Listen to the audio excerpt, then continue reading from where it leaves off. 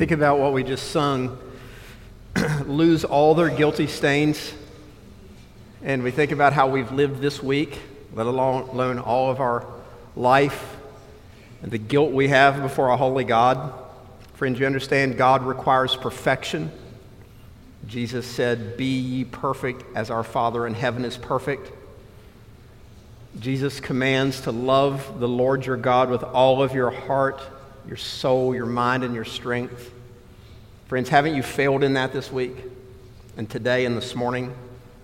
We all have, and we're all guilty before a holy God. The good news of the gospel is, through the blood of Jesus Christ, His death on the cross for our sins, God will forgive us of all of our guilt. This morning we're in Ephesians chapter 1. You should embrace that good news. You should call on the name of the Lord. You should repent of your sins, turn to God, and Jesus will forgive you and you lose all your guilty stains and are counted holy. Ephesians chapter 1. This chapter breaks into kind of two neat halves. We've been looking for many weeks in verses 3 to 14. That's the first section of Ephesians 1. It's a praise to God. It's a call for God's people to praise Him, and gives us all these amazing spiritual blessings from God as a reason to praise Him. So verses 3 to 14 would be praise to God, and then verses 11 to the end of the chapter are a prayer to God. Not 11, verse 15 to the end of the chapter are a prayer to God. So the next couple weeks, Lord willing, we'll be examining this prayer. It's a prayer for the church, and it gives us a good way that we can pray for the church. We need to learn to pray, and I think the best place to learn to pray is by studying prayers in the Bible. And here's one of them. Here's a way you can be praying weekly from the church. Let's see what Paul the Apostle prayed for the church under the inspiration of the Holy Spirit of God. In Ephesians chapter 1, beginning in verse 15, it's the scripture says, "For this reason, because I have heard of your faith in the Lord Jesus and your love toward all the saints, I do not cease to give thanks for you, remembering you in my prayers, that the God of our Lord Jesus Christ, the Father of glory, may give you the spirit of wisdom and of revelation in the knowledge of Him, having the eyes of your heart enlightened, that you may know what is the hope to which He has called you, what are the riches of His glorious inheritance in the saints." Jesus taught us that the way to eternal life is hard. Straight is the way and narrow is the gate that leads to eternal life, and few there be that find it. The way is hard that leads to eternal life. It is challenging to be a Christian. Following Jesus is not easy. To obey Jesus is a struggle, oftentimes against the world and against our flesh. And it was a struggle in Ephesus to the recipients of this letter. If you went back and read in Acts 19 about what Ephesus was like, it was an incredibly depraved place. It was dominated by the worship of false gods, all kinds of immorality of various sorts. It was hard to be a Christian for the Ephesians. It's hard to be a Christian in our context and in our country. This text is a prayer to help us endure. It's a prayer based on what God has given us in our inheritance, and it's a prayer that we would understand what we have. So I think what we have here in this prayer is a great encouragement for us in how we endure, how we walk the straight and narrow path, which is hard. And look at how it begins in verse 15. "For this reason, because I heard of your faith in the Lord Jesus and your love toward all the saints." And if you went back and read the history, you'd find the Ephesian church was a church like others that struggled. But notice what Paul focuses on at the beginning of his prayer. He's heard about their faith and about their love toward all the saints. That we should value faith and love in the church.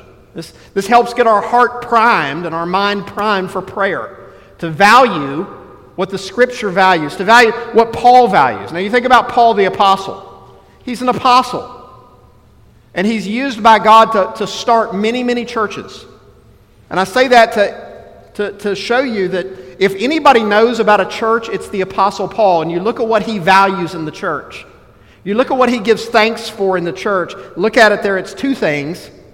Your faith in the Lord Jesus and your love toward all the saints. First of all, there's your faith in the Lord Jesus, that you're trusting Jesus. Now, many of the people that Paul's writing to probably heard the gospel from him, and they had believed the gospel. So these are people that were already believers, but they are still living out the faith, which is part of a right understanding of what faith is.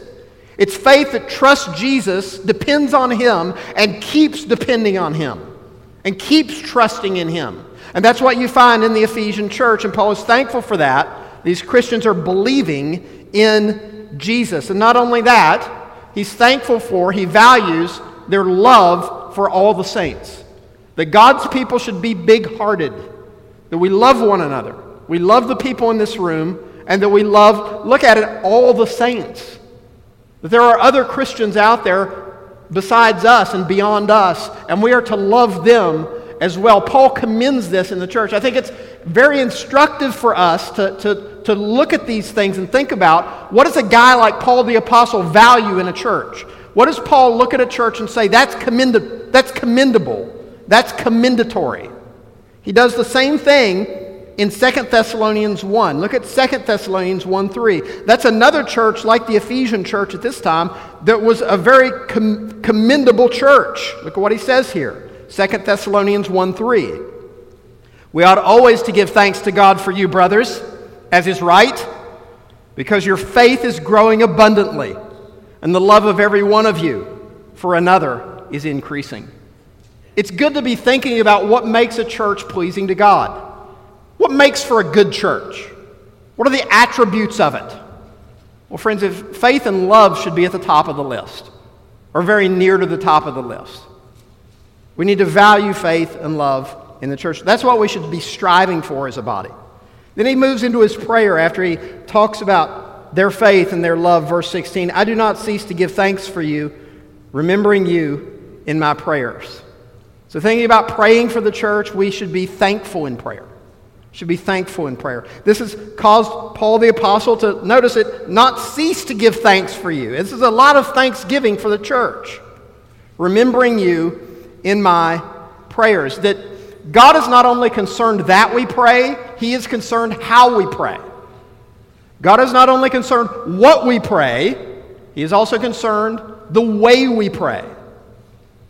The attitude in prayer. And it's similar with obedience. Does God care if we obey? Absolutely. But God also cares how we obey. How you go about it. Does God care that we pray? Yes, but how do we pray? One of the things the Scripture consistently teaches is to be thankful in prayer. That's what you see here. Paul is thankful for their faith and their love, that they're growing and they're increasing. We should be thankful as we approach God in prayer. Let me just give you a few scriptures to consider about this. It's always good to be reminded of familiar scriptures when we're thinking about prayer. Look at it in Philippians 4:6, a great passage to memorize on prayer.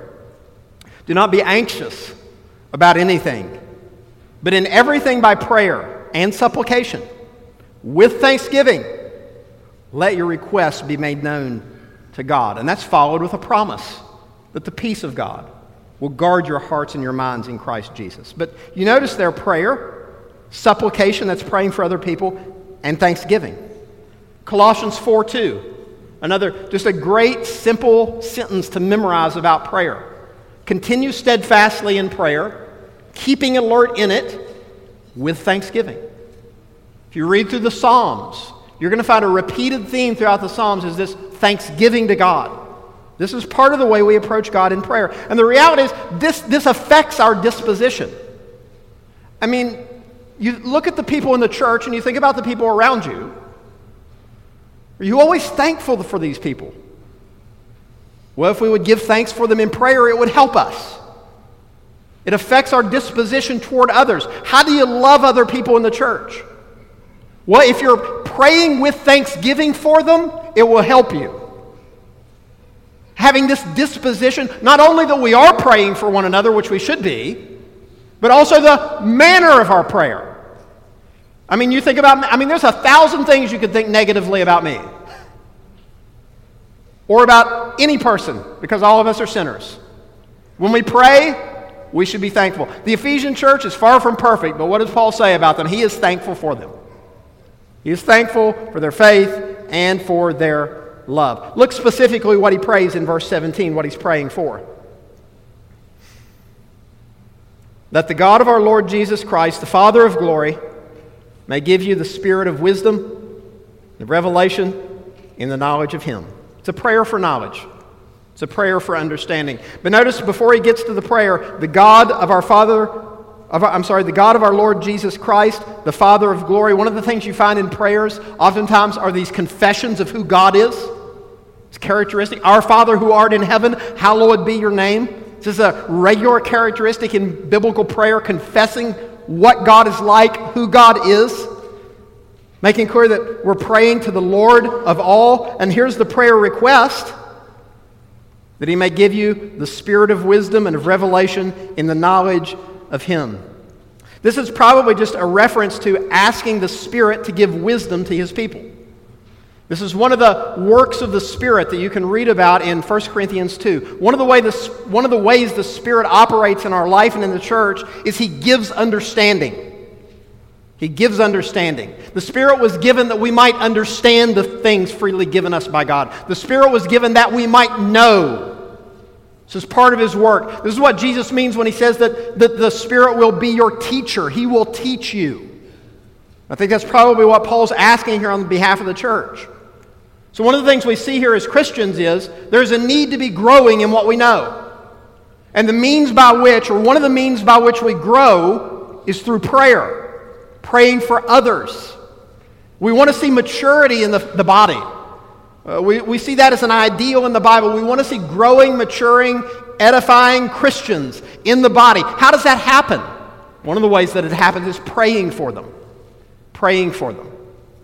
Not complaining about our problems all the time, but praying for other Christians to grow in knowledge. Let's break it down. Look what he says here. Look at these words he uses. It's the Spirit who gives wisdom. It's a spirit of wisdom to live out what the Word of God is. That word revelation, this is an awesome word. This is the word that is the title of the last book of your New Testament. Revelation. It literally means to shine light upon something that was earlier in darkness. That essentially, if you've ever been in a room in your house and you have these shades, these blinds over your window, and the blinds are, if they're doing their job, they're blocking out the sun, but then all at once you pull the string and the blind goes up and light comes in and floods the room. I don't know if you've ever been woken up that way. It's quite invigorating. That's this word. That's revelation. Light shining in. Making something clear that was earlier in darkness. Obviously, as Christians, we recognize there's much that we don't know and understand. And we pray for that understanding, for that revelation. This is the work of the Spirit making known to us the things freely given us by God. And notice it's the knowledge of Him. It's not some esoteric knowledge. It's not some worldly wisdom. It's knowledge of God. And specifically, we're going to see in this prayer some specific things God has already done that we Christians might know about it. And how do you know? It's through prayer. First of all, look at the specifics of what we want to know. The knowledge of Him, verse 18, having the eyes of your hearts enlightened, that you may know what is the hope to which He has called you. More this need for light, that having the eyes of your heart enlightened, that is the shining of light. That your heart might be able to see something that God has done.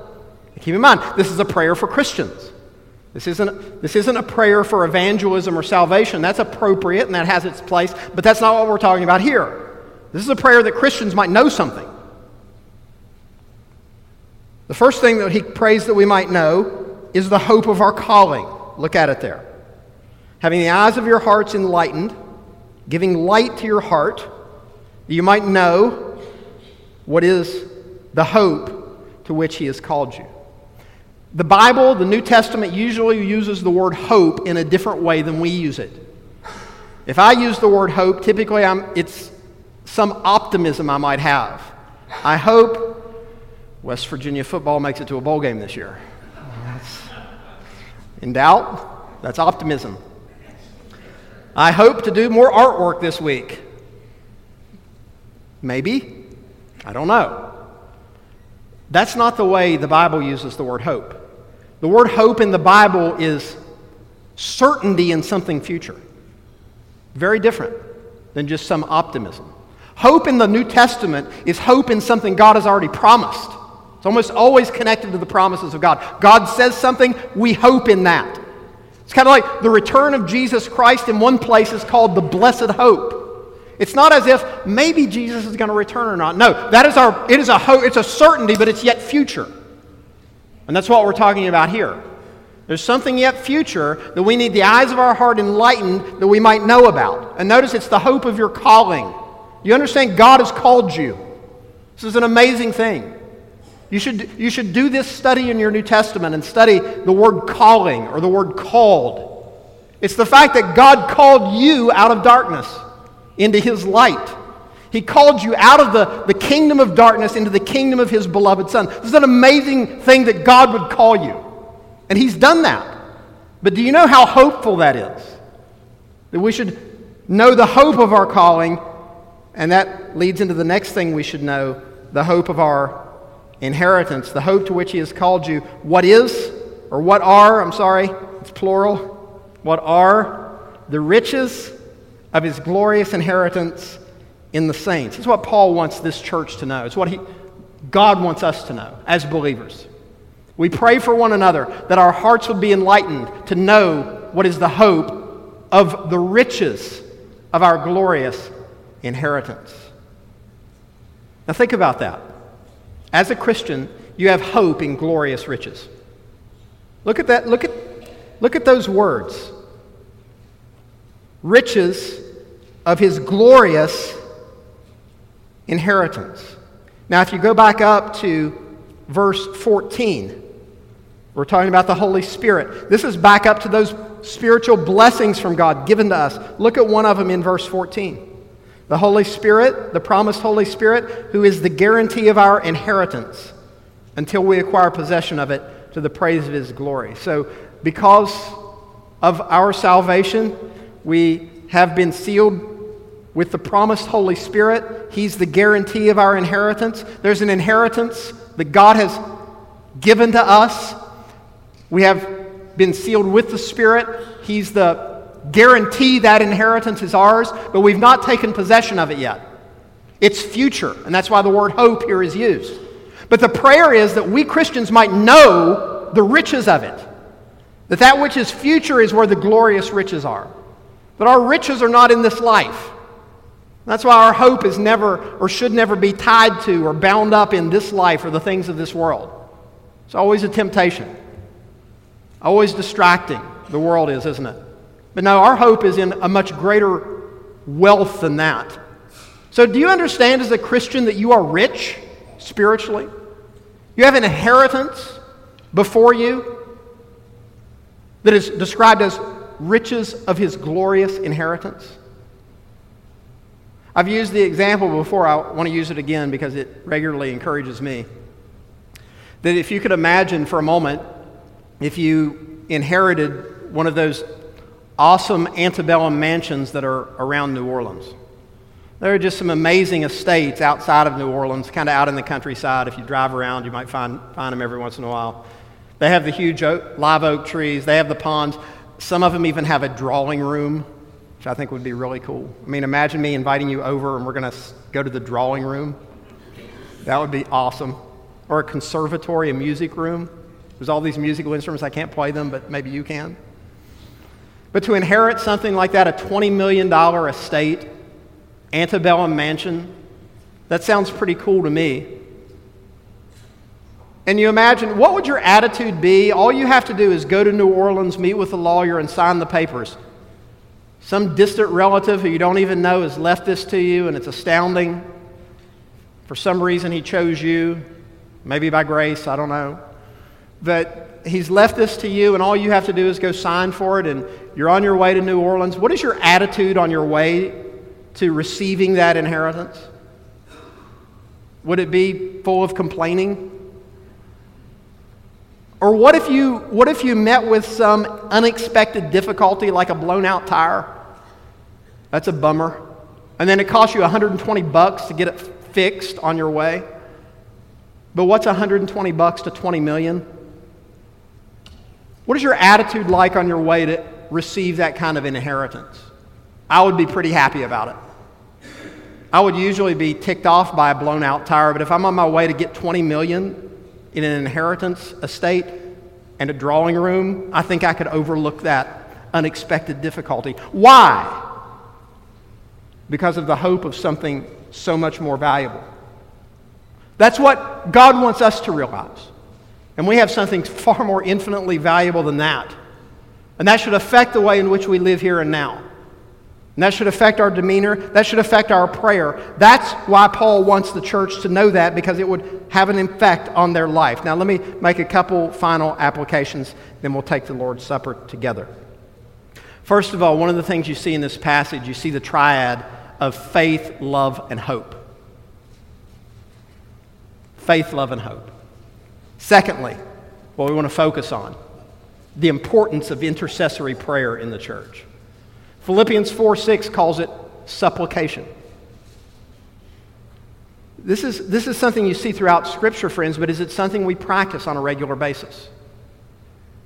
Certainly we pray for ourselves and our families, but what about prayer for the church? Prayer for the body of Christ, for the brothers and sisters, the Christians around us. We need to engage in intercessory prayer. That's what Paul's doing here. That's what this passage is. It's an intercessory prayer for the church. And again, you wonder, what can I pray for these people? Here's a good model. And there's many others in the New Testament. There's many other examples. Pray, thanking God for our faith and love. Pray those will be increasing. Pray that we'll know what is the riches of our inheritance. Pray that God will give us a spirit of wisdom and revelation. Pray that we might know the things freely given us from God. This is one of the means by which we grow in the faith, and one of the means by which the church is built up. It's by our prayers. You need to be praying for the people in this room. Please do so. Which for most of us means you need to have a time regularly carved out, sanctioned off, that we devote to prayer. Intercessory prayer, supplication for other people. It's a divine means God uses for the building up of His church. We would confess we want to see the church thrive. We want to see the church built up. We want to see Christ build His church. How does He do it? One of the ways Christ builds His church is through your prayers for the church. What we see in this prayer, if you break it down, there's a lot of common aspects to prayer all through the New Testament and Old Testament. There's again confession of God. There's thanksgiving. There's request. And this prayer, what we're going to look at next week, Lord willing, the last few verses, 21 to 23, is a confession of the truth of the supremacy of Christ.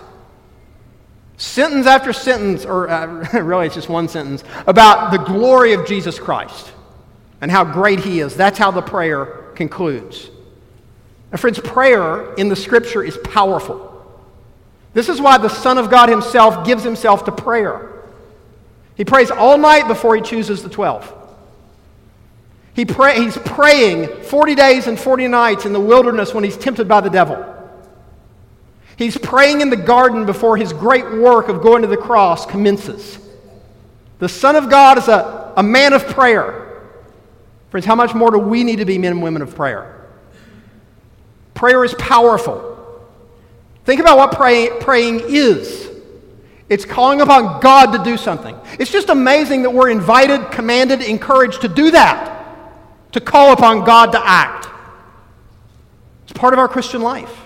It's powerful. Think about how divinely powerful that is, to call upon God to do something. Usually prayer is also asking God to do something only God can do. I don't typically ask God to open this bottle of Barks root beer for me. I'm going to do that. Prayer is usually bound up in the things, I can't do this, God, I need You to act. You can't make other people grow in the faith, but God can. You can't make other people love God. How does that happen? The Holy Spirit. You can't make other people repent of sins. If we could, we would. We pray. Prayer is powerful. It's also practical. It's a real help. I mean, this week, like I told one of the families here, I was praying this week for our college students. I mean, they need it, don't they? There's a time of life attended by a lot of different temptations and difficulties. Friends, we need a regular time of prayer. We want to see lives changing in the church, don't we? As believers, we want to see us growing. How is that going to happen? Prayer. We want to see the church change the world around us, don't we? The world be turned upside down by the power of the gospel. Prayer. We must pray. Because we need divine help, we need divine power. Now, 2 anecdotes at the end. There's a story commonly told about Charles Spurgeon and his church. I don't know if the story's true, but I'm going to share it with you. Just a disclaimer. Spurgeon had some visitors that came to his church because essentially the Metropolitan Tabernacle was one of the first kind of well-known churches throughout the world. Spurgeon had essentially the biggest church at that time in the world, and a lot of people had heard about it. And so that garners a lot of interest. Other people want to come and see what's going on here. And there's this account told of a group of people coming to visit the Metropolitan Tabernacle. They've written ahead. They have a meeting with Spurgeon. They meet with him. And essentially for a week, he walks them through kind of what their ministry is all about. And then on Sunday, essentially one of them makes a comment to him about, how has this taken place? How did this happen? And Spurgeon's answer is to take them to the Sunday morning prayer meeting. Because at that church, they had a meeting for prayer that was attended by about 100 to 200 people. And Spurgeon called it the boiler room. He called it that because in that day and time, steam power was what powered things. And the analogy was, here's the power of the Metropolitan Tabernacle. Now see, if you ask me the question, what made the Metropolitan Tabernacle so great? My answer is, well, Charles Spurgeon is one of the greatest preachers that ever lived. That was not his answer. His answer was it was the prayers of God's people for the church. There was also, now this story is true. Allegedly. It's at least documented. There was a dignitary that wanted to meet Billy Graham. And, all these famous people wanted to meet Billy Graham, and some of them got to. And this person was at one of the Billy Graham crusades, and he was some national who's who, some dignitary. And one of Billy Graham's other leaders, I can't remember the guy's name, but it was one of his leaders in his ministry, took him to Billy Graham's hotel room and opened the door, and the dignitary got to see in Billy Graham's hotel room. And got to see him on his knees just crying out to God. And then the guy, I wish I could remember his name, closed the door quickly and said, well, he's in prayer right now. You'll have to meet with him later. And so it was a few hours later that Billy Graham finally emerged from his hotel room. And the dignitary said of that, now I understand Billy Graham's power.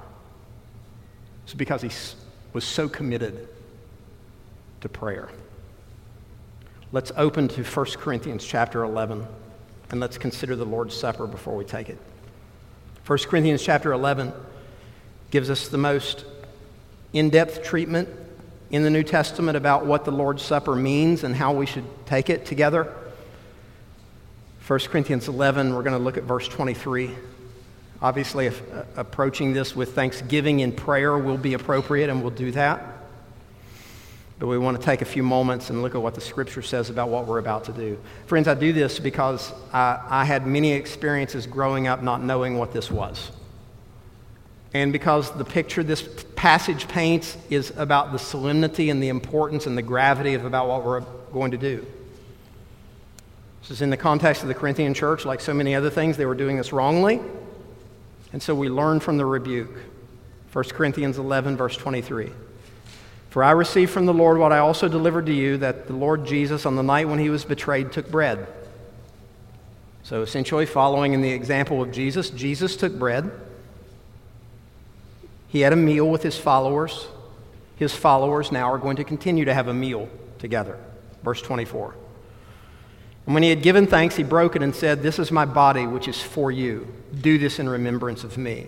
In the same way also he took the cup after supper, saying, "This cup is the new covenant in my blood. Do this as often as you drink it in remembrance of me." Friends, the emphasis there is on remembrance. That the bread and the cup, in taking them, we are to remember Jesus. But notice carefully, he says the bread and the cup are given for you. And Jesus, like he often does, uses analogies. You see in the Gospel of John, I am the vine, I am the good shepherd, I'm the bread of life. He uses all of these analogies. Here's another. The bread calls to mind his body. What do we remember? We remember his body when we think of the bread.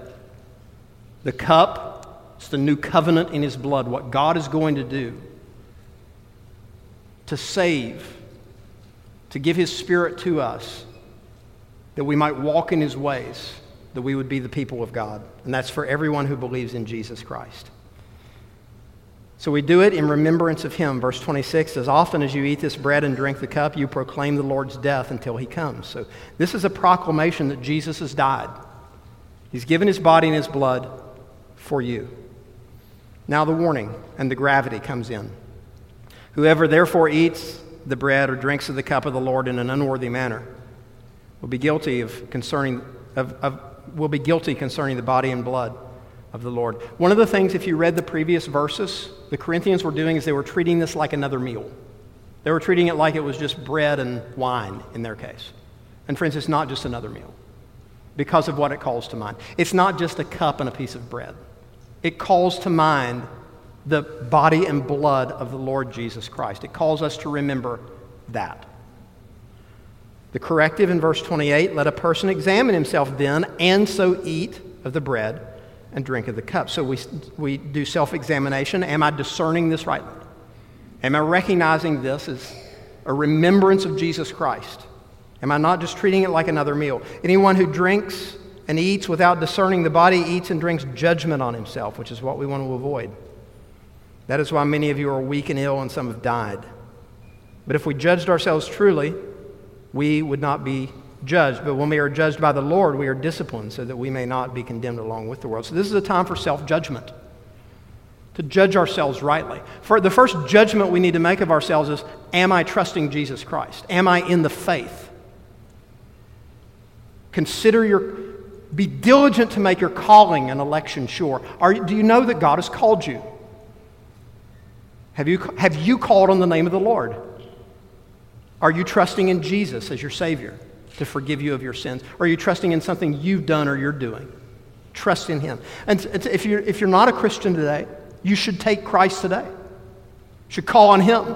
All guilty stains forgiven. Our sins and our iniquities he remembers no more. That's part of the new covenant. And God is merciful and he'll forgive you.